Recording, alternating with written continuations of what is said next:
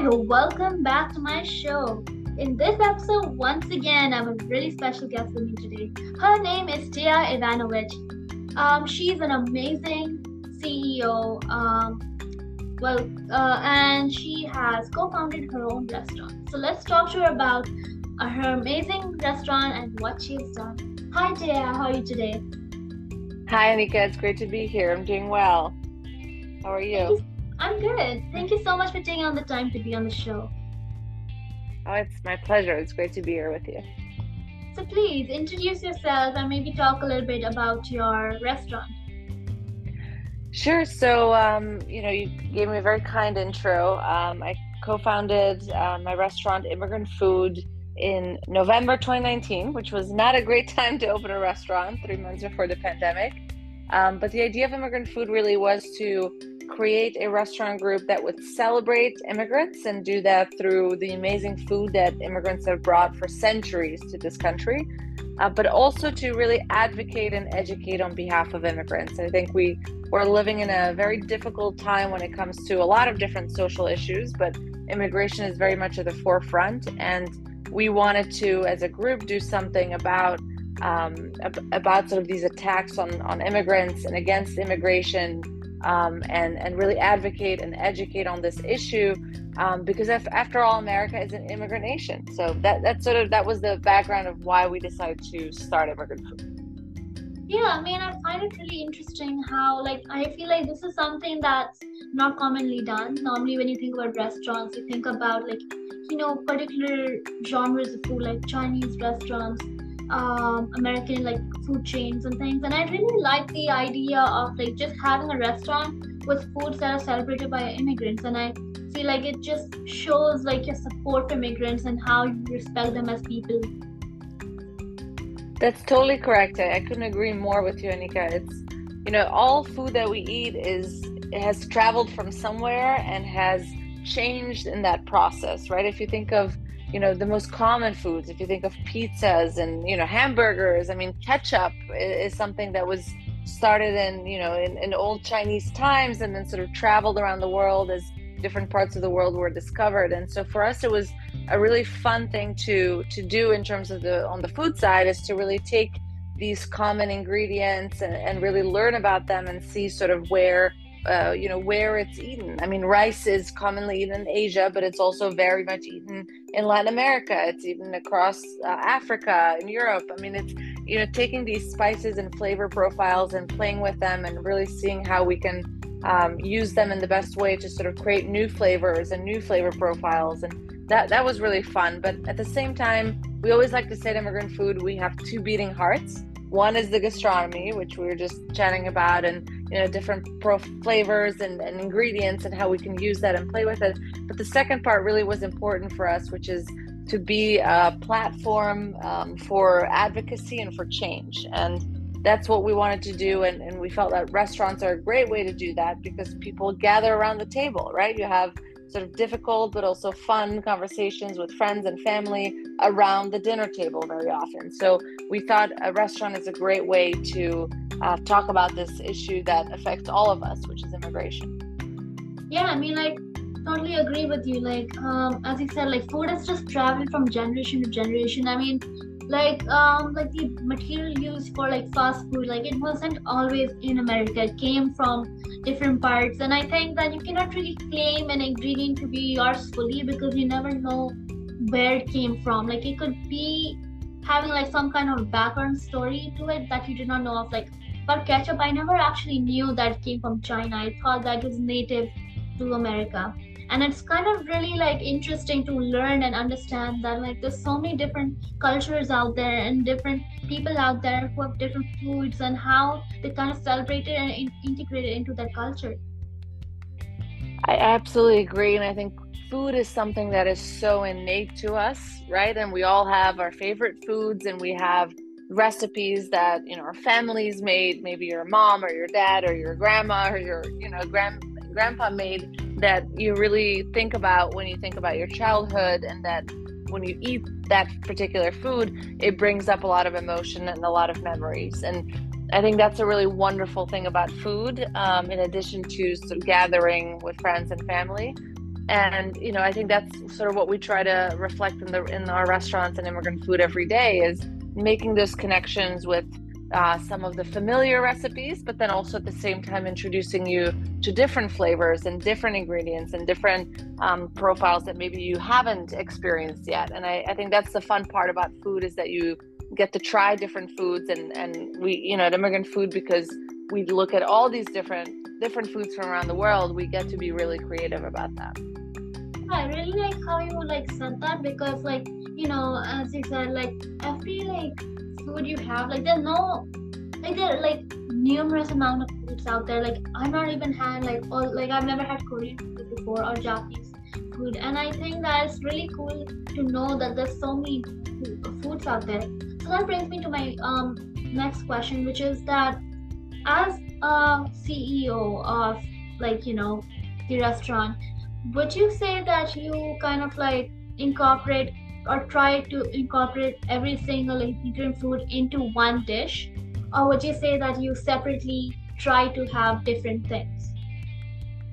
Yeah, it's a great question, Annika. I mean, when we started off the concept, and we were talking with our chef, who's really, the chefs are the ones that are creating these amazing dishes. I always joke, I do everything but the food, because otherwise you would not be coming to the restaurant if I was making the food.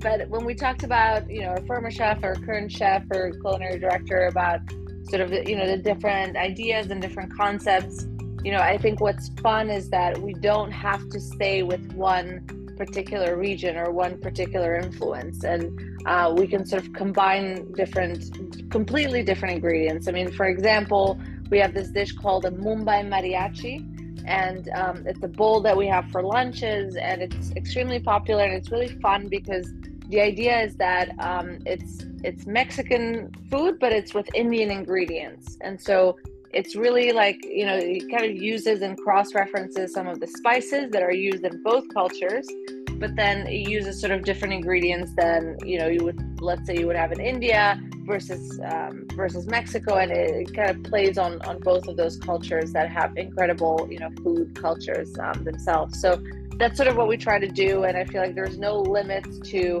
how far the chefs can go when they get creative about what new dish they want to incorporate. Wow, I mean, that's already it's getting my mouth watering. That sounds so delicious.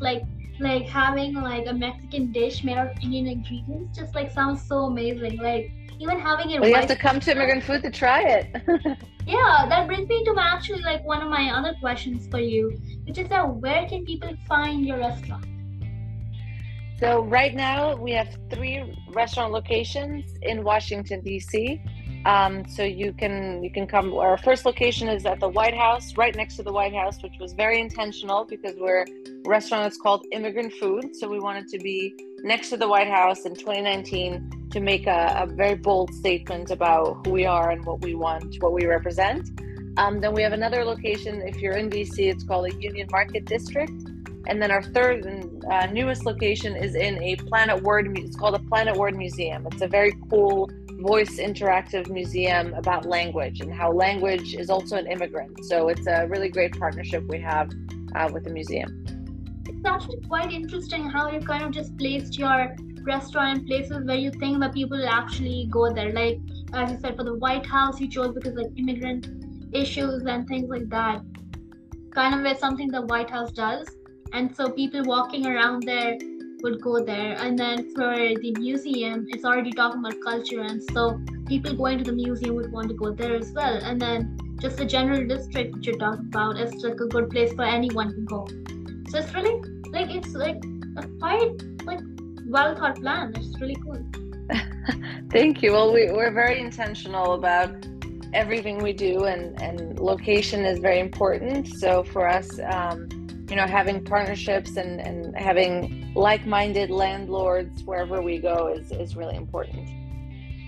So have you ever had the president come to your restaurant?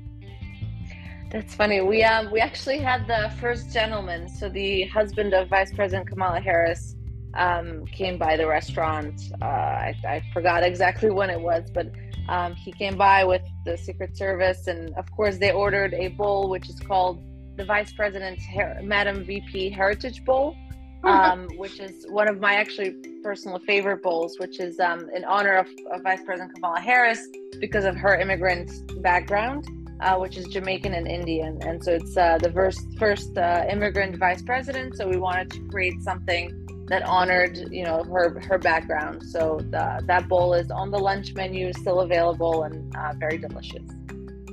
Patrick, all of the foods you're mentioning just sounds so good. Like I almost feel like just going there right now and just having something to eat.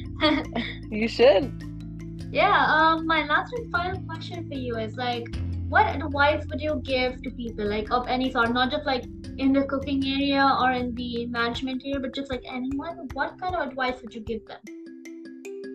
Yeah, it's a tough question. I think probably what I would say is, pursue what you want to do. I mean, and don't be afraid to fail. My background is I came to this country. I was born in Belgium. My family is Serbian. I played tennis, so I had a scholarship to play Division One varsity tennis in college, and then ended up staying, did graduate school here. I was a journalist. I worked in PR, so I was not in restaurants at all. And then sort of by accident got into restaurants and created Immigrant Food, and here we are sort of 5 years later. But I guess my advice would be to sort of don't believe in yourself. I mean, really, like, I didn't know anything about restaurants, and I learned all of it very quickly, and we had a pandemic and we were able to survive that. And so I think you're capable of more than you think, and as long as you believe in yourself, I believe you can achieve anything you want. Yeah, I think that's great advice. Thank you so much for coming on the show with me today. It was quite amazing to talk to you. And everyone out there listening to this episode, I'll be linking Tea's website in the show notes. Feel free to check it out. If you're in Washington, D.C., the website has locations too, I believe. So you can check that out. If not, then you can just type Immigrant Food locations and type Washington, D.C. next and you probably will find that. So once again, Anika, Tea, thank you so much. Yeah, thank you so much. It was like my pleasure to host you. It was quite the conversation. I learned so much about food, and I'm definitely going to check out your restaurant once I go to Washington, D.C. You absolutely have to. In the meantime, if you're not in DC, you can follow us on Instagram, social media at Immigrant Food. Yeah, everyone, the website I do believe has the social media links too. So please do follow them if you're interested in food or in the Washington, D.C., where you can actually eat some of the food she mentioned right now. Thank you so much, everyone, and have a great day.